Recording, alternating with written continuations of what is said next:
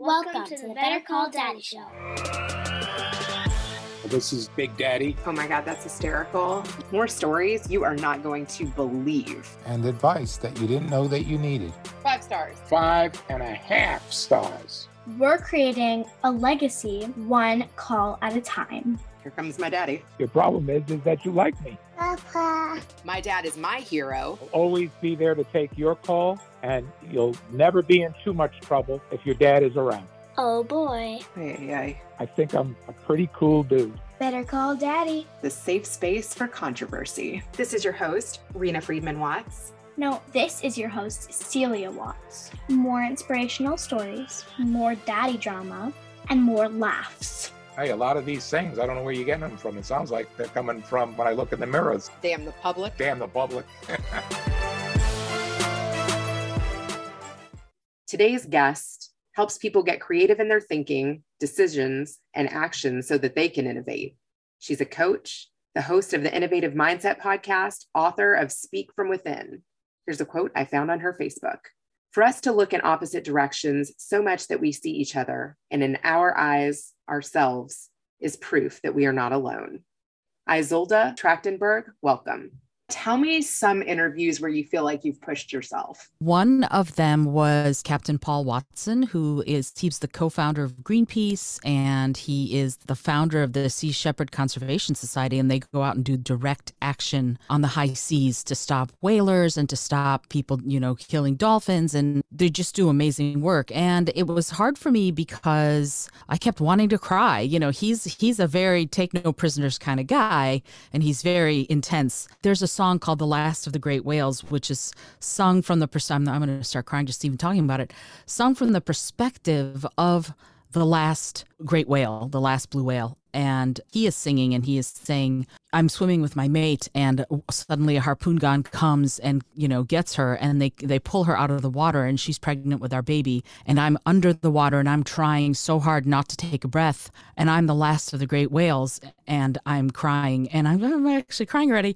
And then the last verse is he has to go up and take a breath, and they get him too, and they harpoon him and kill the last of the great whales. And it's this song, and I can't even talk about it without starting to weep.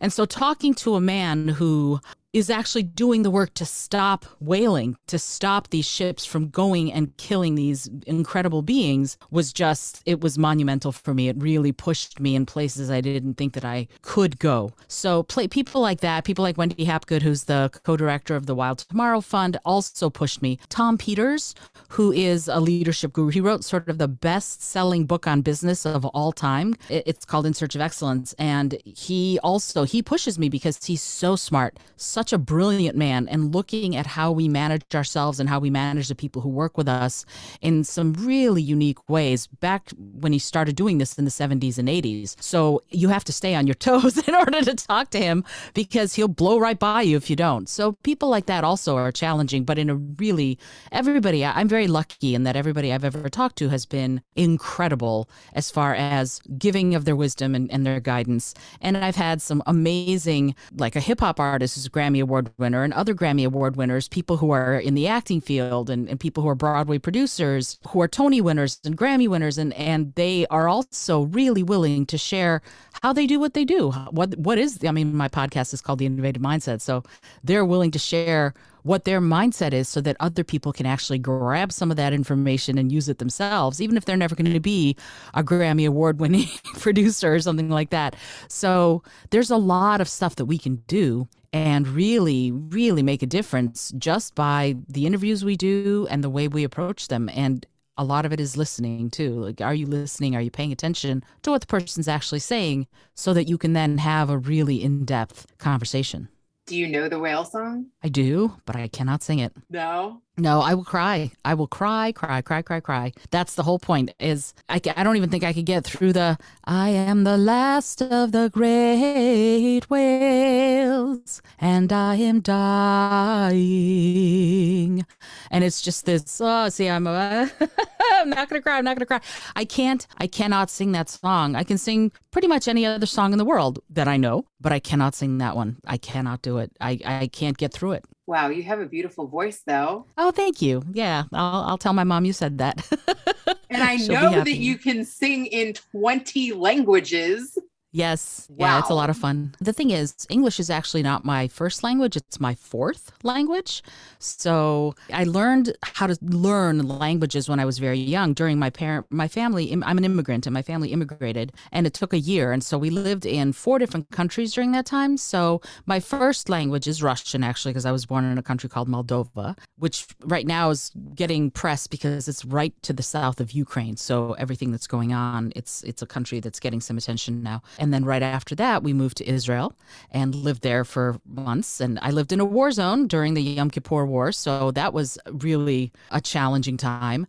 And then we moved to Italy and lived there for a while. And so as we moved to all these countries, I picked up the languages. And then we got here. By then, I was sort of an old hand at picking up languages. So I picked up English within a couple of months. And then, Right. And how old you were know- you? You were like 6 or something when you started speaking English? I was 7. I was 6 when we left the Soviet Union, but it took about a year to do that. And so during that time, I turned 7. Wow. I think, though, that there are people that have an easier time learning languages. Like I have a cousin that can speak 7. Like, yeah. I think probably you're right. But also, when I learned them, I was young. And when you're young, when you're 6, 5 years old, you're a sponge. So you can pick things up incredibly quickly. I don't know that I could learn a language as fast now, but getting the facility to pick up languages is what let me learn how to sing. I can sing in Japanese, and I can sing in Italian, and I can sing in French, and I can sing in Hebrew, and I can sing in Xhosa. I can sing in lots of different languages, in part because I got a really good base and foundation on how to learn languages and accents when I was very young. When did you start studying formally? Formally, never. I was in choirs, and that was really it. I don't have any specifically formal singing training. I think I took a voice class in college once, but it was, quite frankly, for the University of Michigan, you would think they would have a better voice class, but it was a voice class for non-music majors. And so it was not because I wasn't a music major, I was an English major, and I wasn't particularly thrilled with the teacher. So I sort of went off and taught, a lot of it was taught myself, but I also was very lucky. My high school choir director, Mary Alice Powell, I'll give her a shout out. I base all of my teaching on the way she teaches, and whatever I'm teaching, I teach the way she taught. She was incredible. She had a gift of meeting you where you were, but also really opening up vistas for you that you did not even think were possible for yourself. So that's what I try to do for every client, every coaching client, every time I do a workshop, doesn't matter what, I try to do the same thing. And it's about putting yourself in the moment of the music, right? It's as if you are doing this song for the very first time and no one else has ever done it before, right? So it's your interpretation from your heart. And that is it's the gift that she gave me to start thinking about singing and music and playing. I play violin, I play guitar, playing those things as if I am the first interpreter, because then it really gets to be my interpretation and I'm not just copying someone else. Did you love music as a child? I loved it. Loved it. My mother's a singer. This is anecdotal. I don't remember this, but apparently when she used to sing with me before I was verbal, I didn't even speak yet, 9, 10 months old, I would la la la with her. And then by the time I was 1 or 2, apparently I was la la laing in harmony. So we sang together a lot. My mom is an incredible singer. She sings folk songs from that part, from the Eastern Europe, from that part of the world. So she would sing and I would sing with her. And so whenever they had parties or anything like that, they'd go, Ida, you should sing. And then, of course, I'd join her. And so we would sing in 2-part harmony and entertain everybody from the time I was a little kid, from, 4 years old. And so all my life I've been singing, and I started playing violin at 5. So it's just been such a huge, huge part of my life, most of my life. That's so beautiful. Do you remember like any songs that she would sing to you when you were little? Sure. I love those kind of songs. You're looking at me expectantly. Come on, give me some. Okay. In Russian, you mean? Or? Yeah, that would be amazing. Okay, sure. This is a song called Cinderella. This is a song that every mother sings to her little girl as she's growing up. And it's a song about Cinderella. And Cinderella is talking to a friend. And she says, I had this amazing dream last night. I dreamt that a handsome prince came on a silver horse and he took me to this incredible ball. And artists painted my picture and musicians wrote symphonies for me, and I danced and I twirled like a top, and I twirled so much that I lost one of my glass slippers. And she says, but you know what's amazing is that when I woke up this morning, there was a pair of glass slippers on my windowsill. And that's the song. So here's how it goes. I'll sing you just the first verse. Хоть поверьте, хоть проверьте, сон вчера приснился мне, будто принц за мной приехал на серебряном коне, и встречали нас танцоры, барабанщик и трубач, 48 дирижеров и один его скрипач. Парарурам, парарарам, парабам-пам, парарарурам. Парарарам, парабам-пам, парарарурам, парарарам, парабам-пам, парарарурам. Oh my gosh, that's so good. Wow. Thank so that's you. kind of like the little harmony thing that you could do. Did she sing that one with you? Oh, absolutely. Absolutely. Yeah, she sang it, and then I would sing harmonies on the pararuram, so instead of going parararam, I'd go parararam. So I'd sing the harmonies and play around while she sang the melody. It was a lot of fun. You know, it's so cute. So with my kids too, like I feel like from very young ages, like if I sang a note that they could almost harmonize with me, where like you Awesome. feel it. You know how you can feel if they're singing, like, I don't know if it's like a perfect third or exactly, what you would call that, but it vibrates when you're like in harmony.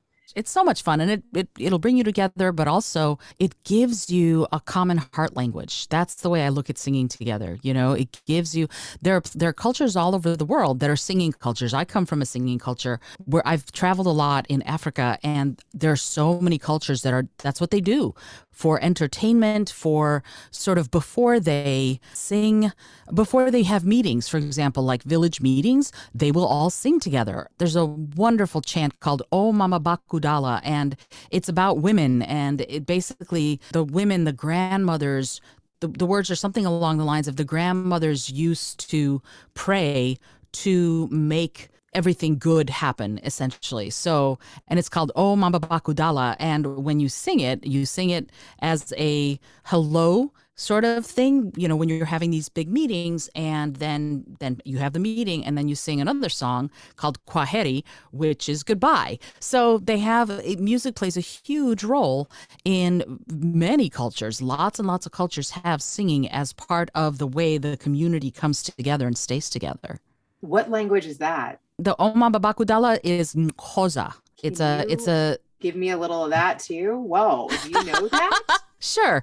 I can sing O Mama Bakudala. O Mama Bakudala babe tandaza. O Mama Bakudala babe tandaza. Babe tandaza. Babe tandaza. Babe tandaza. Babe tandaza. That's O Mama Bakudala. And you sing it in big time harmony. So and then somebody else would come in on a lower and a higher, and all of a sudden there's like this many harmonies going. It's really incredible. Oh my God. I feel like that really takes you to another place. Like I can almost picture being there. Yeah, because there's something so powerful about it. And it's talking about the heart strength and the spirit strength of women, which I think is wonderful.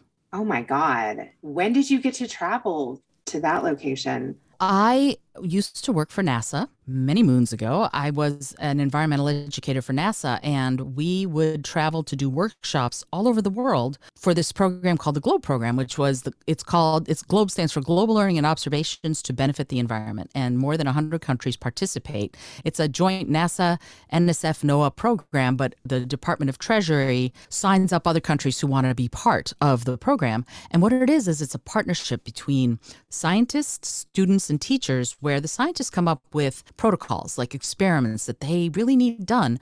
But quite frankly, they're not going to be able to get to every part of the earth to do some of these experiments. Like if you want to do soil quality experiments, or let's say water pH, or temperature, even surface temperature. If you want to do surface temperature, you're not going to get to every part of the world to measure surface temperature. Now, we have satellites that go around and do it, but we don't have the ability for scientists to go. So they basically deputized students to do it. And so what happens is students go and they do these protocols.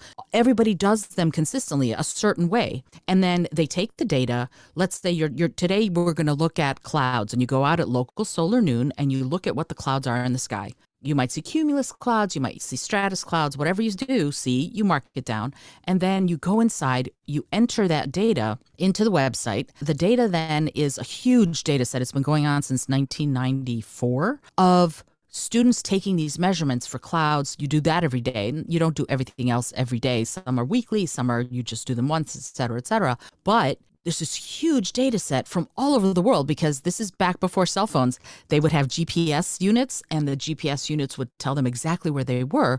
So here's what can happen.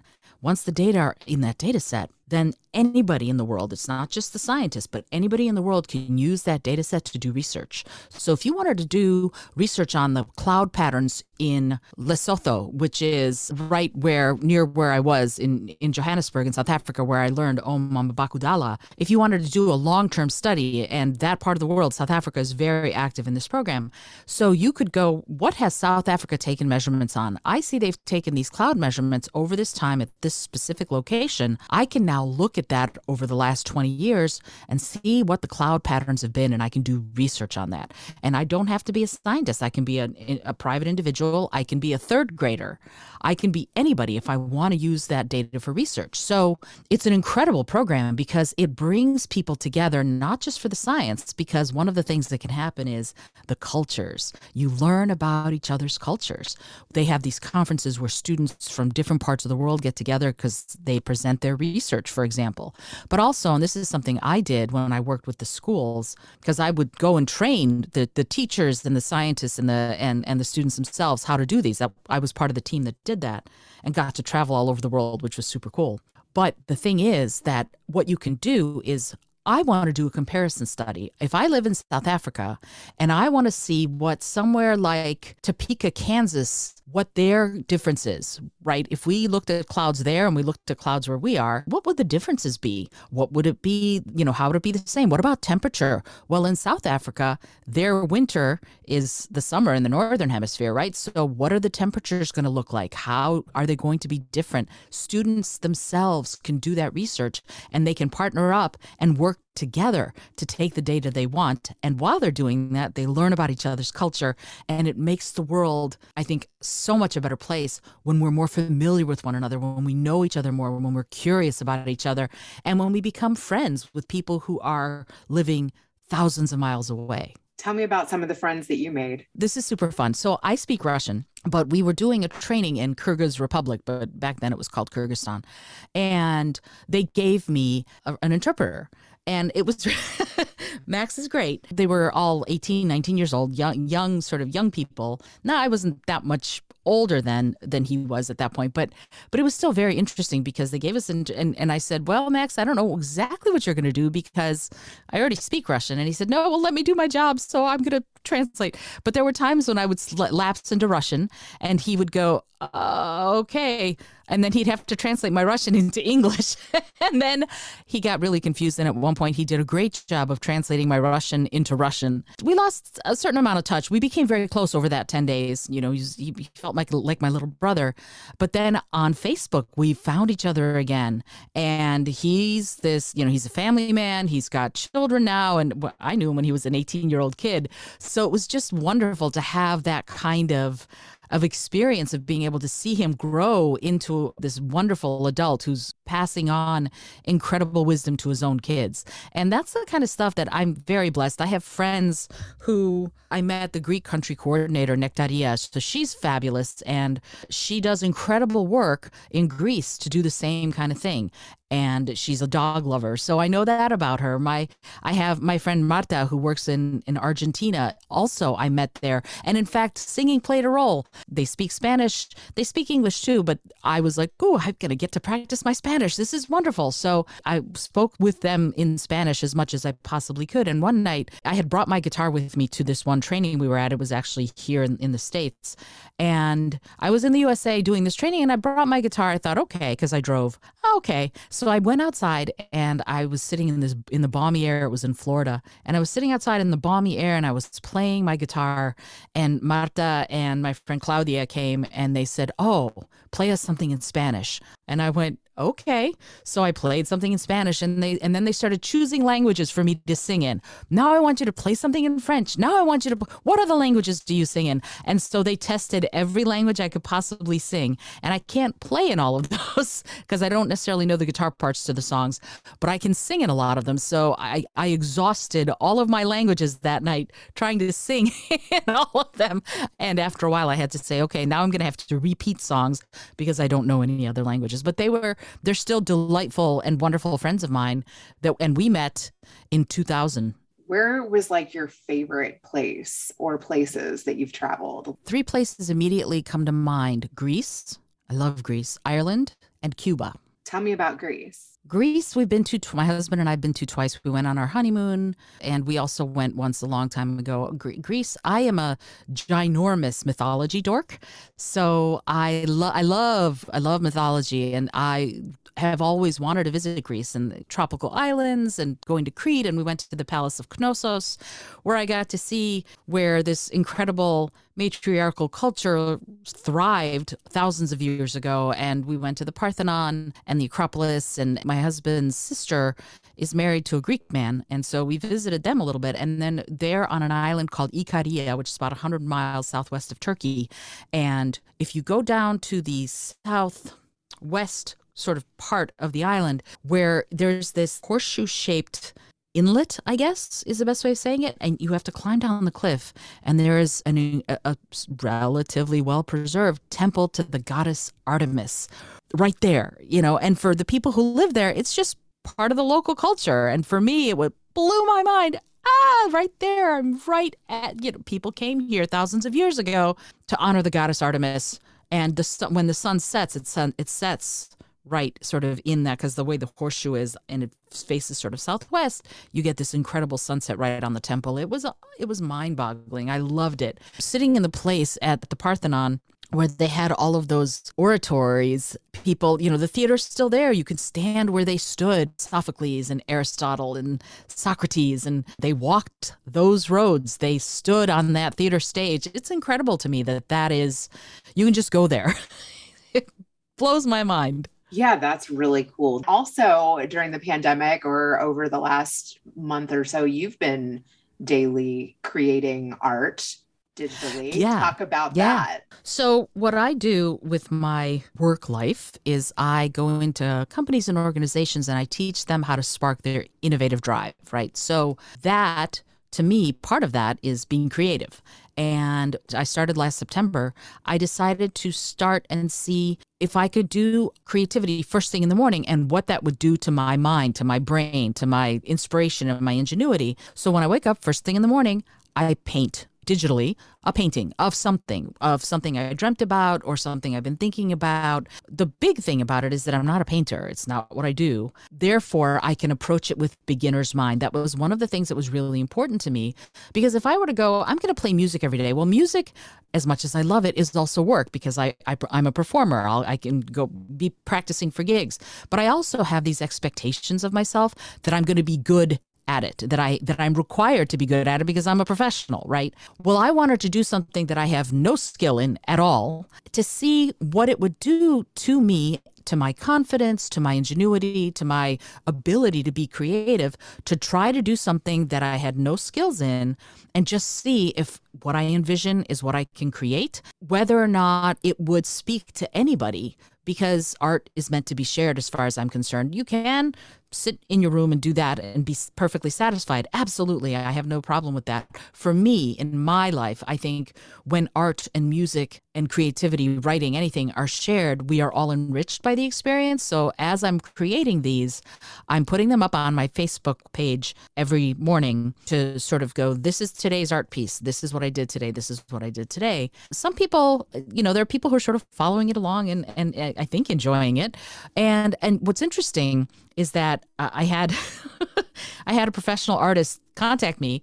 He messaged me and he said, I cannot be silent any longer. There's so much wrong with what you're doing. I need to give you critique. And I had to sort of say, oh, thank you so much, but I didn't ask for critique, right? You have to know for yourself, do you want feedback? I started and run a writers group. And one of the things, every group I ever facilitate, I say to them, you have to know what kind of feedback you want. Be honest with yourself and say, you know what? All I want right now is supportive feedback. Tell everybody, I just want supportive feedback. I don't need anybody to tell me anything that's going to be criticism right now. I'm not ready for that. But when I am ready, then I'm going to be ready for critique. And I want, so I didn't ask for feedback on these digital paintings. I just put them out there. And yet this guy really felt like he needed to let me know the number of things that were wrong with what I was doing.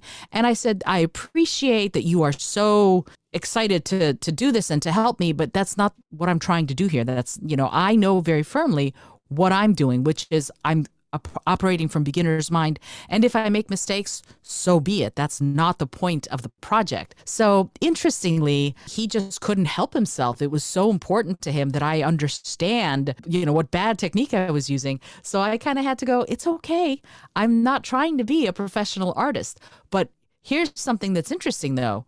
I've sold a bunch of them. I've sold a bunch of my paintings. I know. People have contacted me. Thank you. Yeah, I was surprised. It was because it's not my intent, but I've had a bunch of people contact me and go, you know that one you did last Thursday?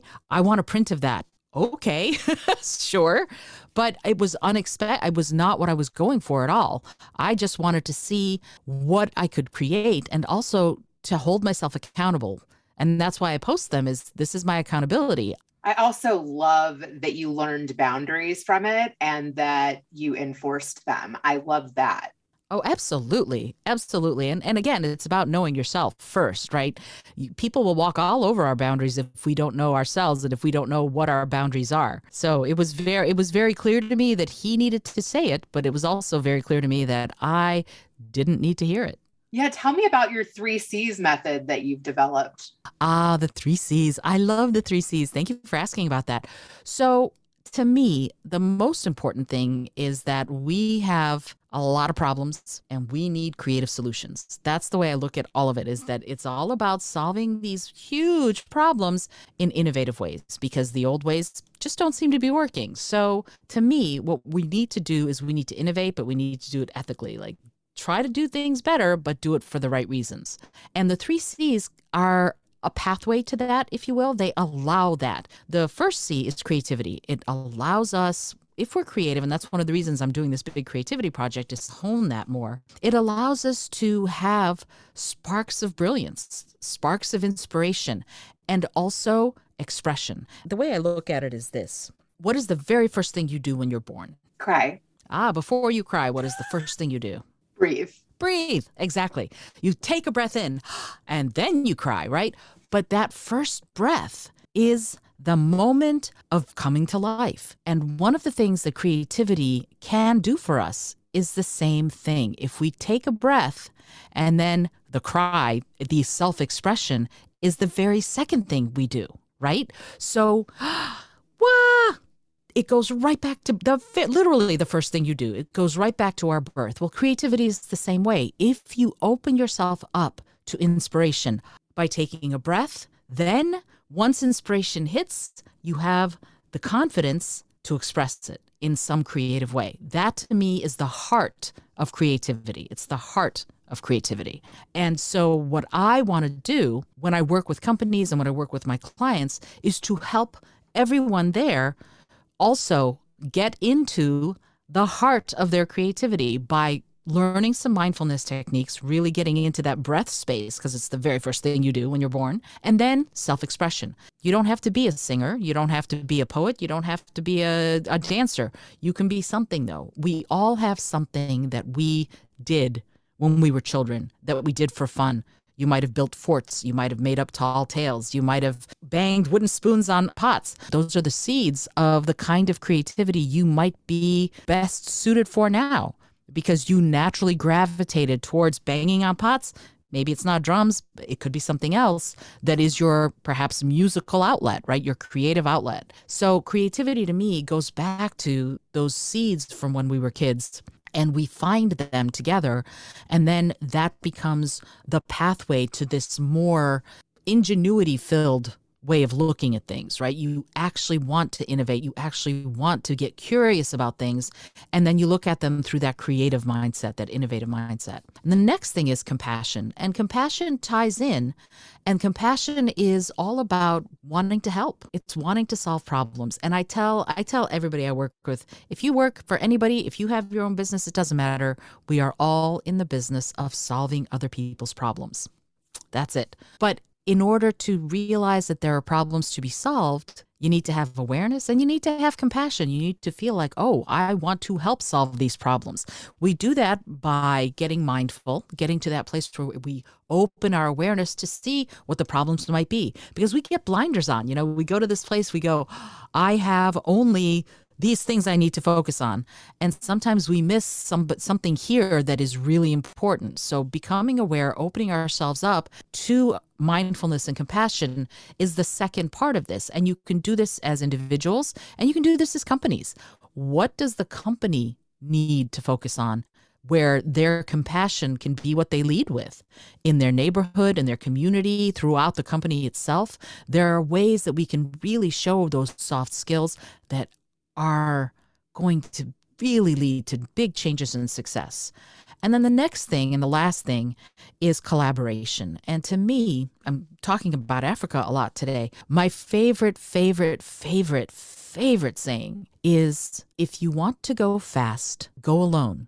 If you want to go far, go together. And that's an African saying. And I just, first time I heard it, I went, truism, because it's so true. Like, you can go super fast, but then where have you gotten? If you want the long haul, if you want comrades, compatriots on the long haul, that's collaboration, that's working together. And so, again, when I work with companies and organizations, I help them develop teams that aren't just all the engineers sit together, right? I like to develop teams where people of different strengths get to highlight their strengths.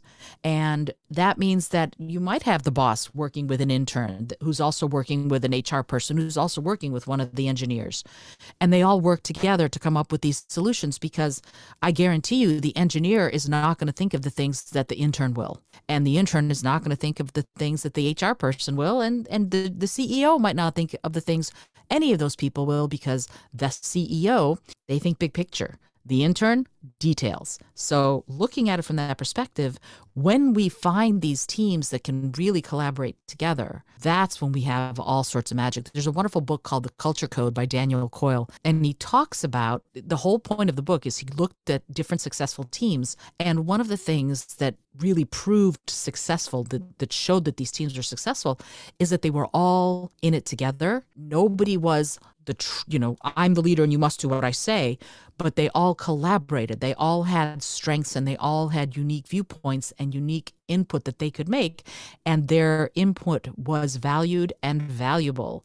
When we do that, when we have collaborative groups like that, where everybody feels like they're valued and valuable, you can make magic happen. I know that your mom kind of inspired your singing. What role did your dad play in your life choices? That's a challenging question. How do I put this? How much am I supposed to say? That this is an interesting question. I'm a child abuse survivor. My father, the police were at our house a lot, let's put it that way. And when I said I started playing the violin when I was 5 years old, I did, but it wasn't my choice. He wanted to hear violin piano duets, so my older sister played piano and I played violin, and it was not my choice, right? It would not have been my instrument to choose, but it's what he chose. He was, how do I put this? I'll give you an example. My father used to put a piece of white paper in front of our faces, and he would say, I am your father, and if I say this piece of paper is black, you will say, yes, Dad, it's black.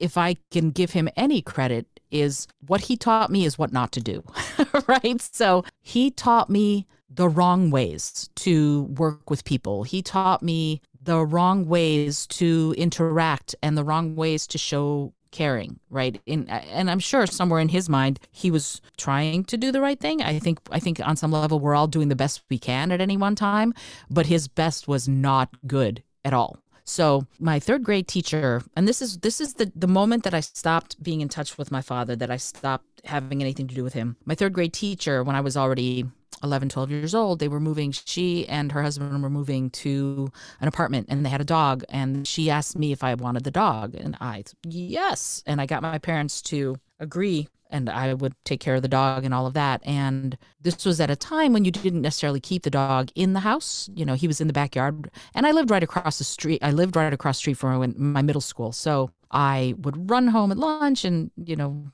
play with him and then come back one day. And my father beat us. He beat the dog. He was just, he's still alive, but I doubt he'll ever listen to this episode. If he takes any umbrage, I will point out police reports.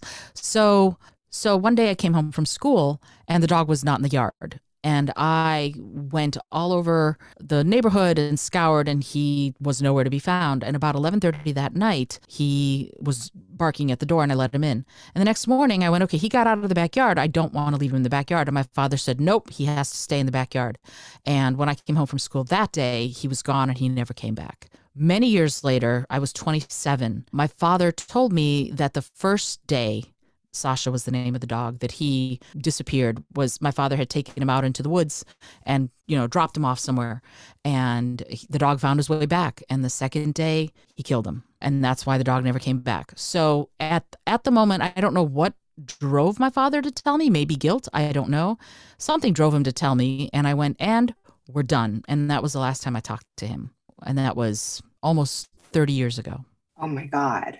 Yeah. So yeah, you could look him up if you wanted to. He ended up getting in the newspaper for something. He actually spent time in prison for something he didn't do. So the record was expunged, but his story, his case is actually taught at the University of Michigan School of Law. It's a crazy, whacked out story.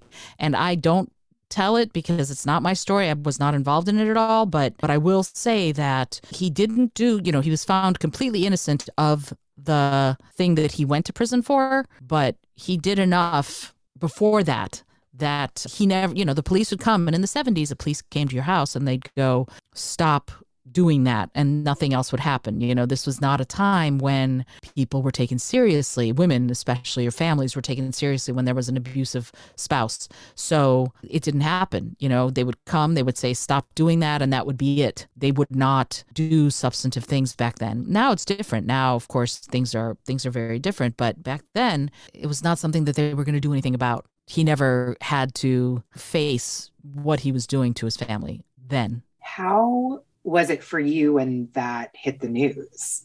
I will say that I found out from my cousin. He called me on my cell and said, I don't know if you know, but your father's in prison. You should go see him. And I said, no, I was not interested in seeing him because I am not interested in seeing him. I am curious, and you don't have to answer this. What would you tell another child or someone else that has experienced abuse, like childhood abuse? There are a couple of different things. First of all, it depends a lot on the situation. I used to do volunteer work with something called Safe House, which this is back in college. But what it is when there was a domestic abuse situation, and almost always it was the man abusing the woman. Ann Arbor had this law where immediately the man, if the woman called 911, immediately the man was taken to jail for the night.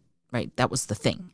And Safe House volunteers would go with the police. Police would arrest the man. The Safe House volunteers, our job was to provide a safe space, provide advocacy, and provide the woman, and if she had children with her, the woman and the children, a place to stay for the night. So the message there was always safety first. Right. So anytime, if somebody's going through something like that, I'll give you an example. Many years ago, I tend to see red when I see abuse. So I'll get involved.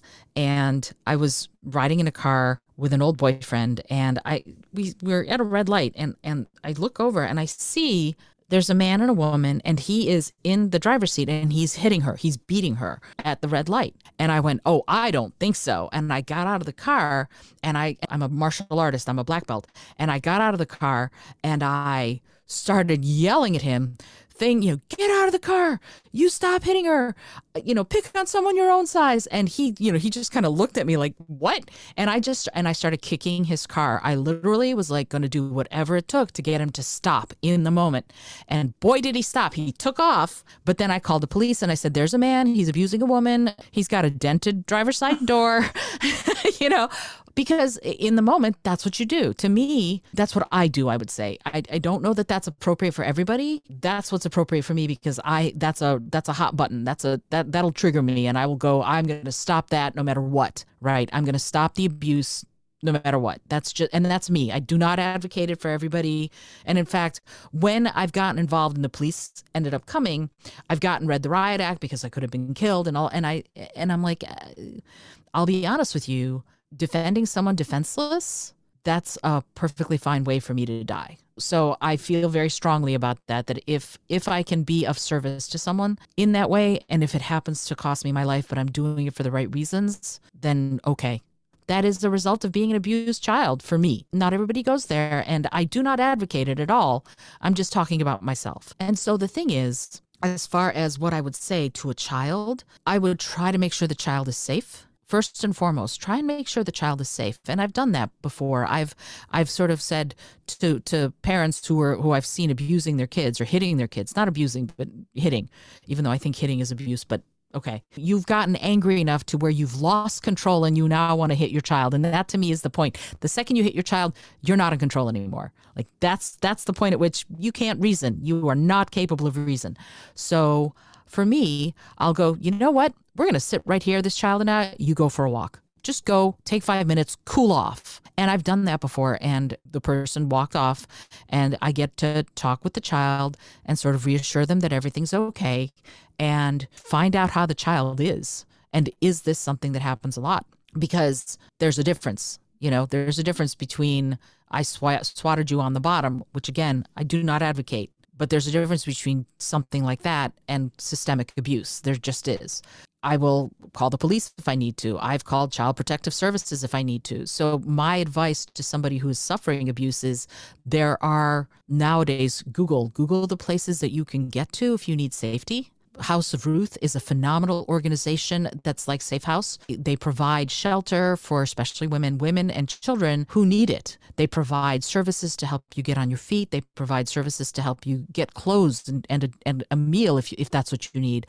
And so Safe House, House of Ruth, lots of places like that exist.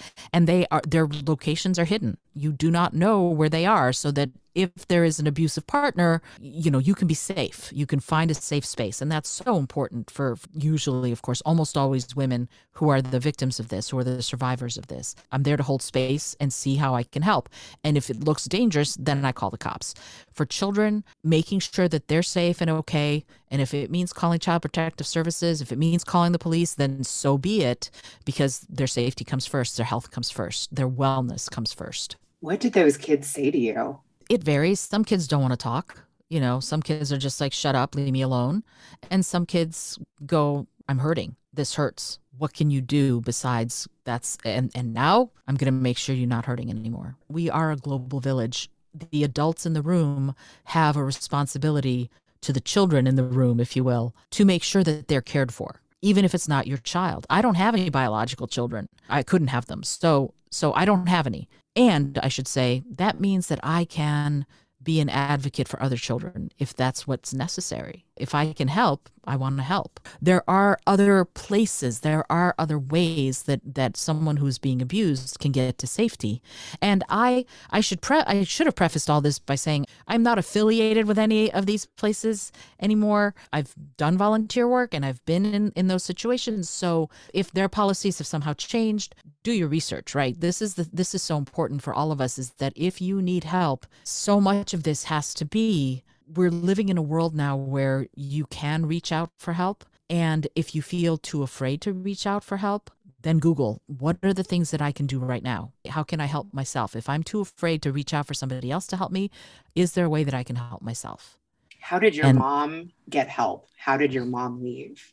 she got the strength to kick him out. She didn't leave herself. She kicked him out. But it's weird because so I was 13, 14 years old when that happened, and he refused to get a lawyer. So that meant that getting divorced would be tough. The judge wanted him to get a lawyer, and he was like, no. And so they needed to draw up the divorce papers. I don't talk about this very often, but what the heck, I'm here. So I wrote out their divorce agreement on lined paper from a notebook. Their binding legal divorce agreement, I wrote by hand. No lawyer saw it. The judge looked at it and went, okay, if you agree. And my mom gave away a lot. To get divorced from him, she did not get alimony. We got almost no child support, but it was worth it to her because she wanted him gone. Wow, that's very brave. Yeah.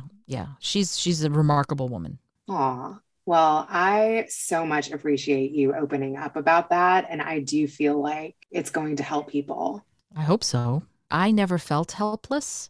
And that's the thing. I think if we feel helpless, that is the worst to me, feeling helpless. I never felt helpless. I somehow developed the ability to talk him down from rages and at a young age, at 7, 8, 9 years old. And so I never felt helpless. And I started studying the martial arts, and I never felt helpless then either. So I feel like if we can do things to help ourselves feel powerful and not helpless, then we can figure out innovative ways to get help, to get free, to get healed. That's so important.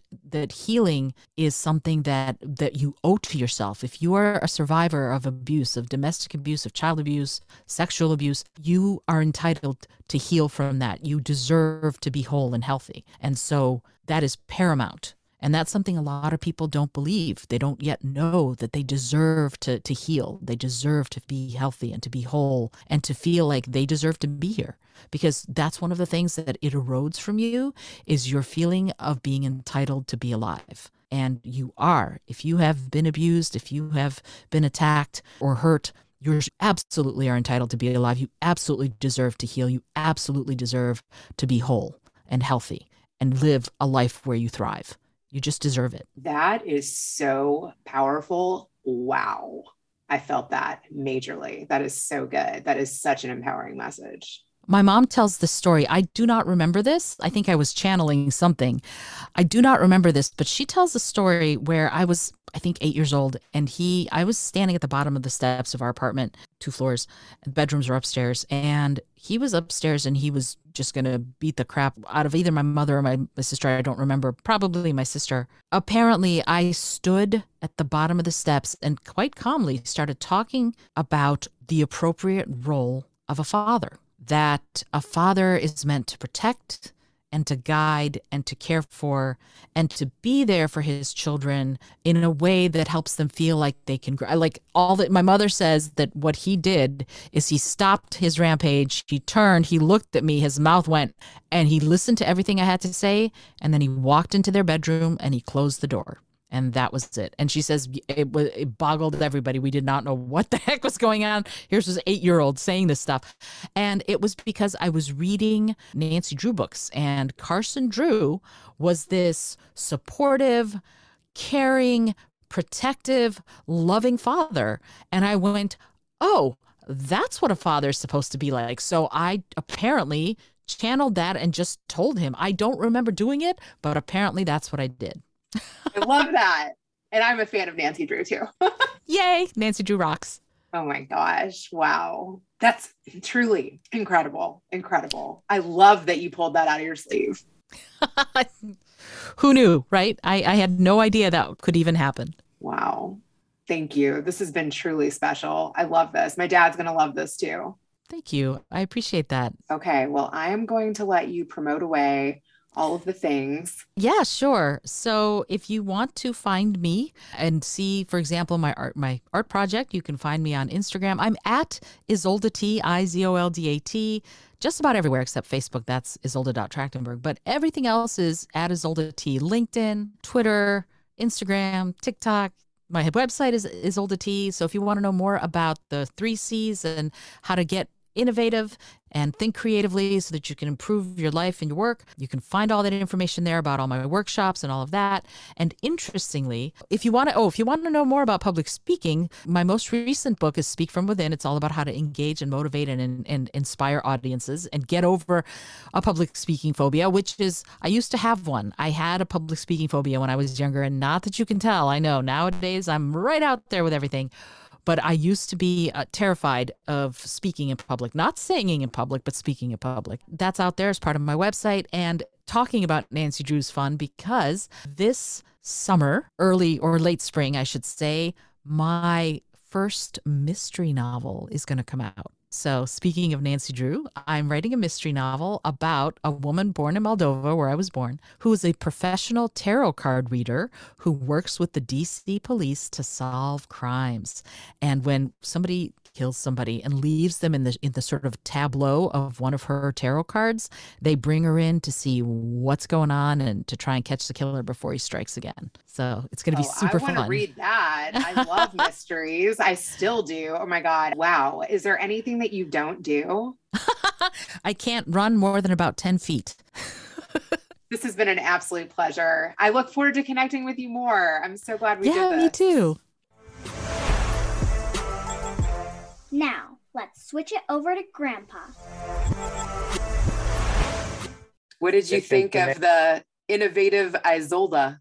I thought that she was an unbelievable talent. I heard her sing. I heard her speak beautifully other languages, but the way she speaks English, you couldn't even tell that there's any accent whatsoever. And she's traveled all over the world and to so many different countries and really understands human nature of that vast amount of people.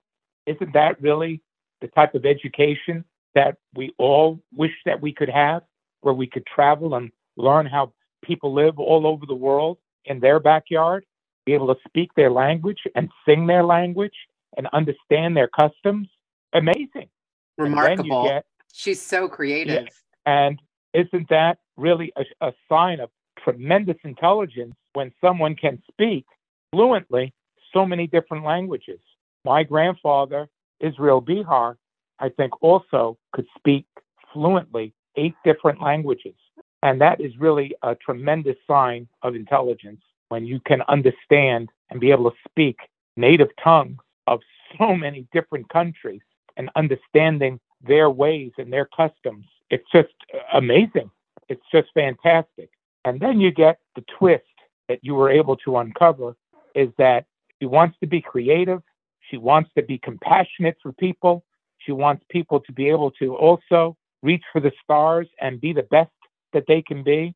And encouragement of the Better Call Daddy show is to try to see what type of legacy she's carrying on of her family as well.